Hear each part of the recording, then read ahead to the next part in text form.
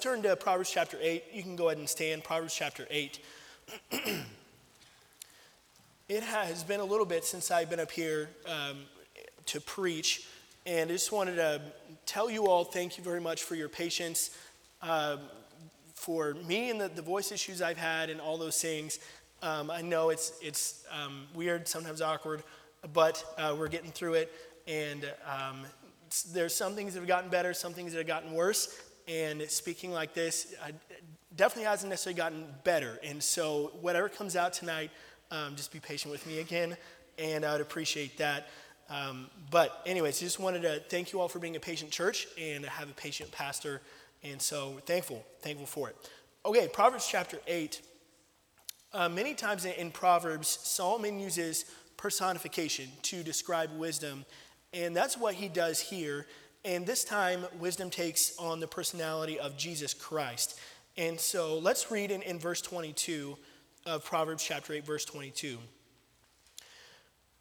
The Lord possessed me in the beginning of his way, before his works of old. I was set up from everlasting, from the beginning, or ever the earth was. When there were no depths, I was brought forth. When there were no fountains abounding with water. Before the mountains were settled, before the hills was I brought forth. While as yet he had not made the earth, nor the fields, nor the highest part of the dust of the world. When he prepared the heavens, I was there. When he set a compass upon the face of the depth. That word compass there, as I was studying, I noticed it means circle or a sphere. Basically what that means is that God is telling us right here in his word that the earth is round. It's a circle. It's a sphere. And so I'm sorry for all you flat earthers out there. But if you think the Bible's not relevant to today, it is. And there is science in the Bible. And so there's actually a lot of it here. We won't get into that. I just thought I'd point that out there. Okay, verse 28. When he established the clouds above, when he strengthened the fountains of the deep, when he gave to the sea his decree that the water should not pass his commandment, when he appointed the foundations of the earth, then I was by him, as one brought up with him, and I was daily his delight, rejoicing always before him, rejoicing in the habitable part of his earth, and my delights were with the sons of men. Now, therefore, hearken unto me, O ye children, for blessed are they that keep my ways. Hear instruction, and be wise, and refuse it not. Blessed is the man that heareth me, watching daily at my gates, waiting at the post of my doors. For whoso findeth me findeth life, and shall obtain favor of the Lord. But he that sinneth against me wrongeth his own soul. All they that hate me love death. Let's pray. God, we're thankful for the day, and thankful just to be in your house and to be with people of like mind. And I'm just thankful for my church family, and thankful for the encouragement that they are to me, and just thankful for the encouraging service you already gave us. And I pray that you will help me as I preach tonight. I pray that you will speak through me. I pray you will calm my nerves and strengthen my voice. And I pray that you will convict hearts as you've convicted me, and just give us a great time in your house, great fellowship, but even more, just help us to get exactly what you want from us, for us, from your word. It's in your name I pray. Amen. You can be seated. All right, let's say that you have made a decision to change your health in some pretty significant ways. You have done away with sugar, and now instead of sugar, you use monk fruit sweetener. That stuff's awful. I've tried it. Don't try it. It's not good.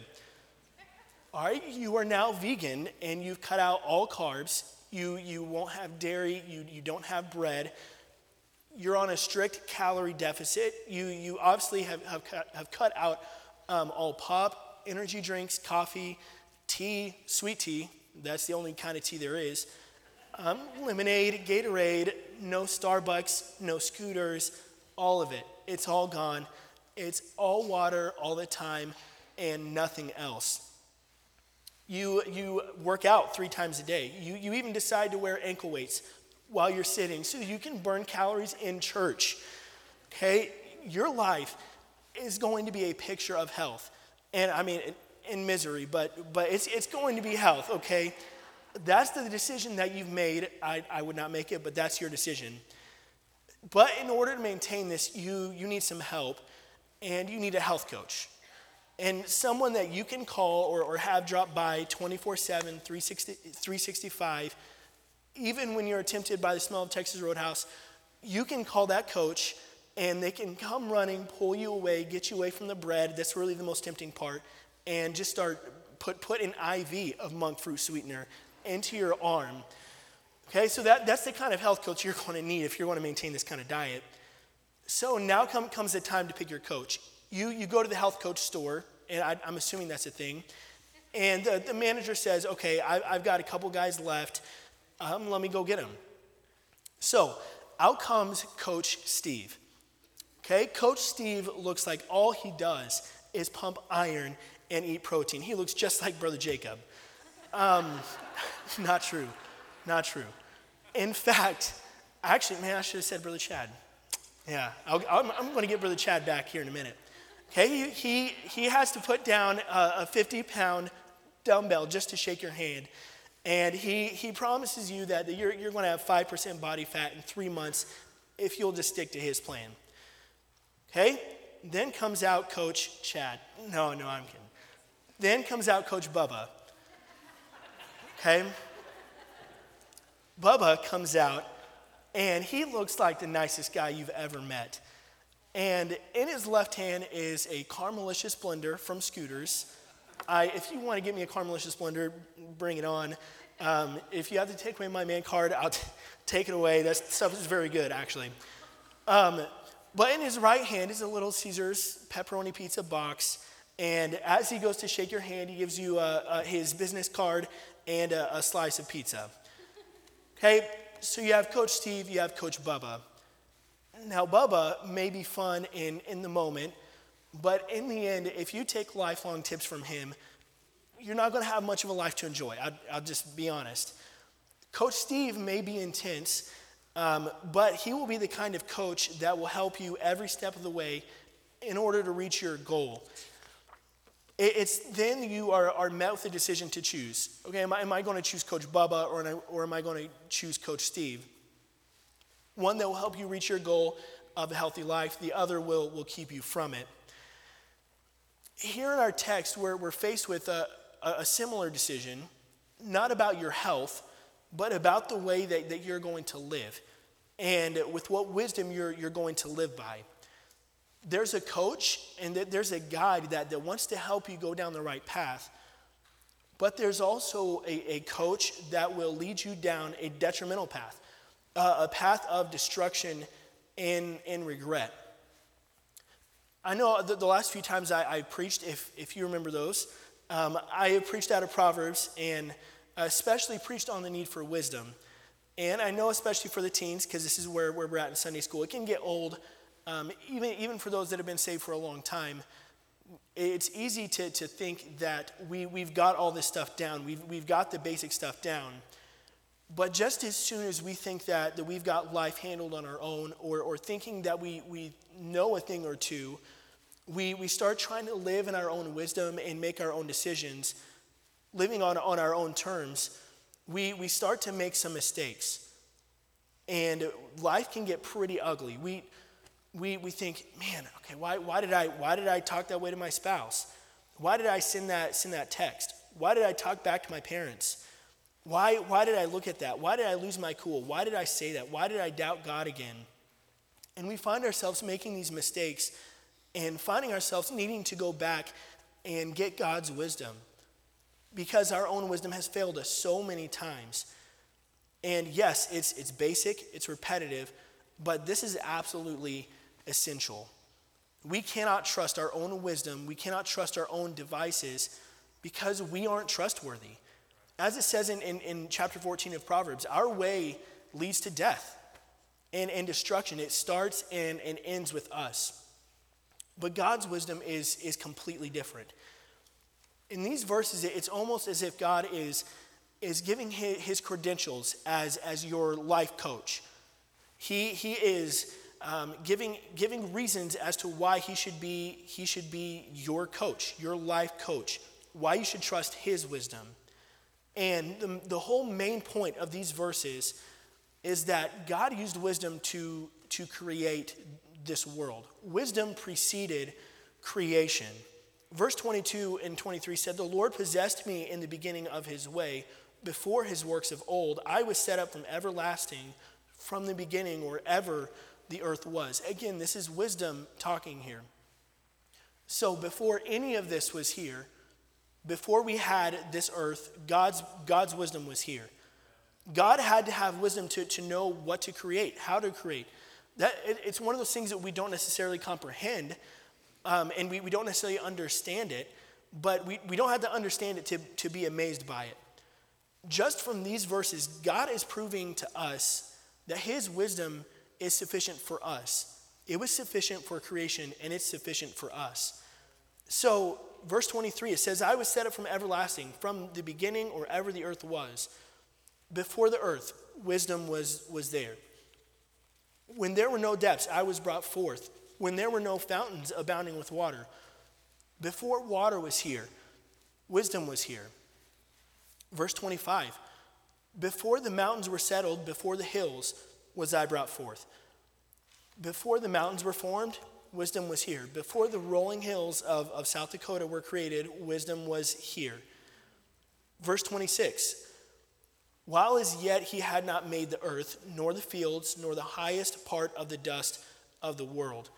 Before dust, before pollen, before allergies were here, wisdom was here. Verse 27, "When he prepared the heavens, I was there. When he set a compass upon the face of the depth." Before space, before boundaries and climates and weather patterns, wisdom was here. Verse 28, "When he established the clouds above, when he strengthened the fountains of the deep." Before clouds, before rain, before oceans, the wisdom was here. Verse 29, "When he gave to the sea his decree that the water should not pass his commandment, when he appointed the foundations of the earth." Before the oceans, before the earth had their boundaries, wisdom was here. Verse 30, "Then I was by him as one brought up with him, and I was daily his delight, rejoicing always before him." God delighted in wisdom and used wisdom all throughout creation. Verse 31, "Rejoicing in the habitable part of his earth, and my delights were with the sons of men." So we just went through a lot of creation, most of creation there. And as incredible as all of this creation is as incredible as all the national parks, going to Colorado, all the things that we saw there, the things that we even have here in South Dakota, all those things are amazing, right? Creation is amazing, and how it all works is astonishing. But as amazing as all of that is, the work that God put into our world, God's desire is that we have wisdom. It says, "And my delights were with the sons of men." He takes pleasure in us receiving wisdom and using wisdom. Out of all of those things, he delights in us having wisdom. So if the very source of wisdom gets his pleasure from us, how foolish would we be to walk down a different path and choose our own wisdom? It'd be very, very, very foolish. Verse 32 says, "Now therefore, hearken unto me, O ye children, for blessed are they that keep my ways." What he's saying is, now that you understand that wisdom created all this, now you know that God used wisdom in creating this world, this earth. Choose wisdom. Choose God's way. How foolish are we to choose a different wisdom than the one that created the world? It doesn't make sense. After reading those verses, you would think it's so obvious. We should live by God's design. We should live by God's wisdom. We should choose wisdom every time because he created us with it. He created everything that we enjoy, everything that we have. He created that with wisdom. But many of us will wake up tomorrow and not give one thought to reading God's word. God's wisdom was enough to create the stars, but it's not sufficient for the financial struggle that you're facing. God's wisdom created life, animals, humans from absolutely nothing, and yet we struggle to trust that he knows what's best for us in our families. It's no wonder we struggle with fear, with anxiety, and worry, because we're trying to rely on ourselves in the wisdom that we have to get through the trials of life. When we have wisdom that created the world at our disposal, why would we choose something so inferior? How can you live without wisdom? You can't. Why choose anything other than God's wisdom? If we choose God's way, if we choose his wisdom, his word to plan our life out, to follow after, then you will have the blessing of the Lord on your life. Choosing to go a different direction than wisdom is like saying, yeah, I hate being blessed. I hate blessings. And in fact, I want to be troubled. That's basically what we say when we reject wisdom. Verse 33 says, hear instruction and be wise, and refuse it not.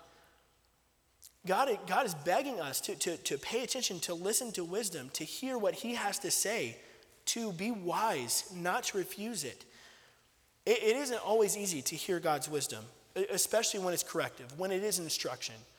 It isn't always easy when pastor or someone else from the pulpit confronts us about our sin. It's not fun.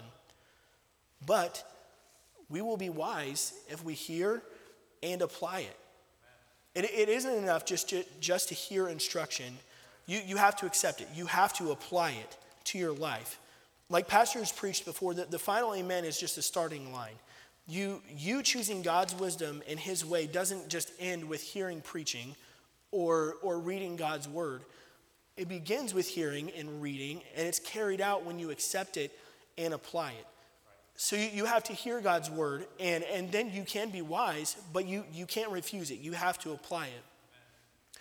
Verse 34, blessed is the man that heareth me, watching daily at my gates, waiting at the post of my doors. Again, this is wisdom talking.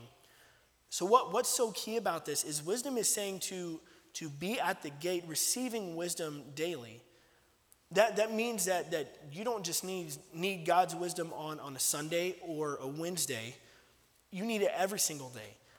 You wouldn't just drink water on a Sunday and then Monday through Saturday say, yeah, I'm good. I've had my fill for the week. Dr. Peppers and Banks from here on out. That's not going to work. And you are probably going to have a heart attack if that happens. That doesn't work. But many times that's what we settle for in our spiritual life. We come and we receive God's wisdom on Sunday morning, in Sunday school, Sunday morning service, Sunday night, Wednesday night. But every other day, we aren't taking in the spiritual nourishment that we need in our lives. You need wisdom when you wake up. You need wisdom when you're driving around with all these crazy drivers. And especially teenagers driving at 14. I think it's crazy. You need wisdom dealing with your kids. Kids, you need wisdom to respond right to your parents. We need wisdom for everything that we are going to face in the day. So if we need wisdom like that in all of those situations, that means that we need to be diligent about getting wisdom every single day. That means when you do read your Bible, that you're not just checking it off. You're not just checking off a list. You're watching and waiting, paying close attention and being diligent to receive God's wisdom that you need for the day. And on Sunday and Wednesday, when wisdom is given from the pulpit, from Sunday school or here in the pulpit through the preaching, that means you have a responsibility to be observant, sitting up, paying attention, doing everything you can to get wisdom from the Lord. But why? Why should we be so attentive? Because we receive God's favor and his blessing on our life when we apply God's wisdom. Look at verse 35. For whoso findeth me findeth life, and shall obtain favor of the Lord. Those who find wisdom find life, satisfaction, contentment. Jesus Christ said himself that I am come that they may have life and that they may have it more abundantly. God wants you to have life and to have an abundant life. But it can only be found when we choose God's way and apply his wisdom to our life. Not only do you have life when you search for wisdom, you find God's favor. God is on your side. God is a blessing to you when you actively apply his wisdom. What if you don't search for wisdom? What if you don't apply wisdom? Look at verse 36. But he that sinneth against me wrongeth his own soul. All they that hate me love death. Sin is simply anything that misses God's mark, anything that misses God's standard for our life. Sin is a result of us choosing our own wisdom, trusting our way in certain situations instead of God's wisdom and God's way. And as a result of that, we wrong our own soul. We bring consequences to our lives because of our actions. Life is already hard enough with the different circumstances that we have to face. Sickness, lost loved ones, financial hardships, all of those things. So why would we make it harder on ourselves by bringing the consequences of sin on top of that? Circumstances are one thing. Consequences we can control. Hate, when it says that they that hate me love death. Hate means to reject. It means to reject wisdom. Those who reject wisdom, meaning those who say, yeah, okay, Pastor, I know what you're saying. Okay, Sunday school teacher, I know what you're saying, but I've heard this before. I don't really need this. Okay, I can sleep in. I don't really need to read my Bible. I've read this part before. I can skip over it. It's not that big of a deal. Or maybe you just are the one that just turns your brain off immediately when a lesson is taught or a message is preached. Those who reject wisdom, who don't listen to wisdom, love death. And I would just find that to mean that you are fine with never advancing in your relationship with the Lord. You are fine settling in your Christian life, maybe drifting off from church one day. You reject wisdom, so there you are embracing a slow death to your spiritual life, which in turn means a life that eternally doesn't really add up to anything. It's a wasted life. So let me ask you, are you living by God's wisdom, or are you living by your own wisdom? God wants you to have wisdom. He delights in you reading his word. He delights in you seeking him. So what's holding you back?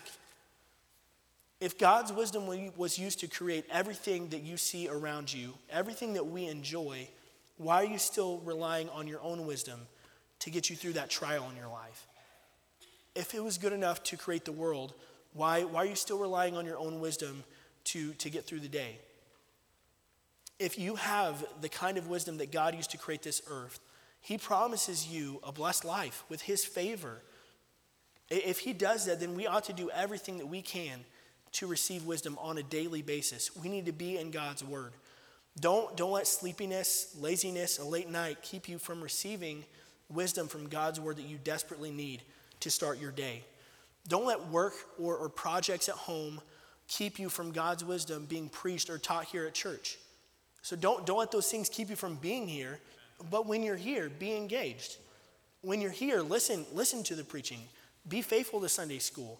And as Pastor said, that's a very, very important part of you growing spiritually, is being in Sunday school. But again, you can't just hear and come and sit. You have to hear and apply it to be wise and to have that kind of wisdom.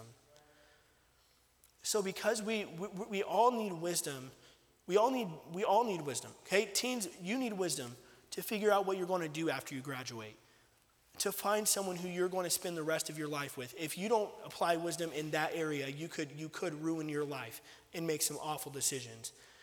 Teens and adults alike, we need wisdom for what job you're going to take and how you're going to work at that job, how to be a light and witness at that job.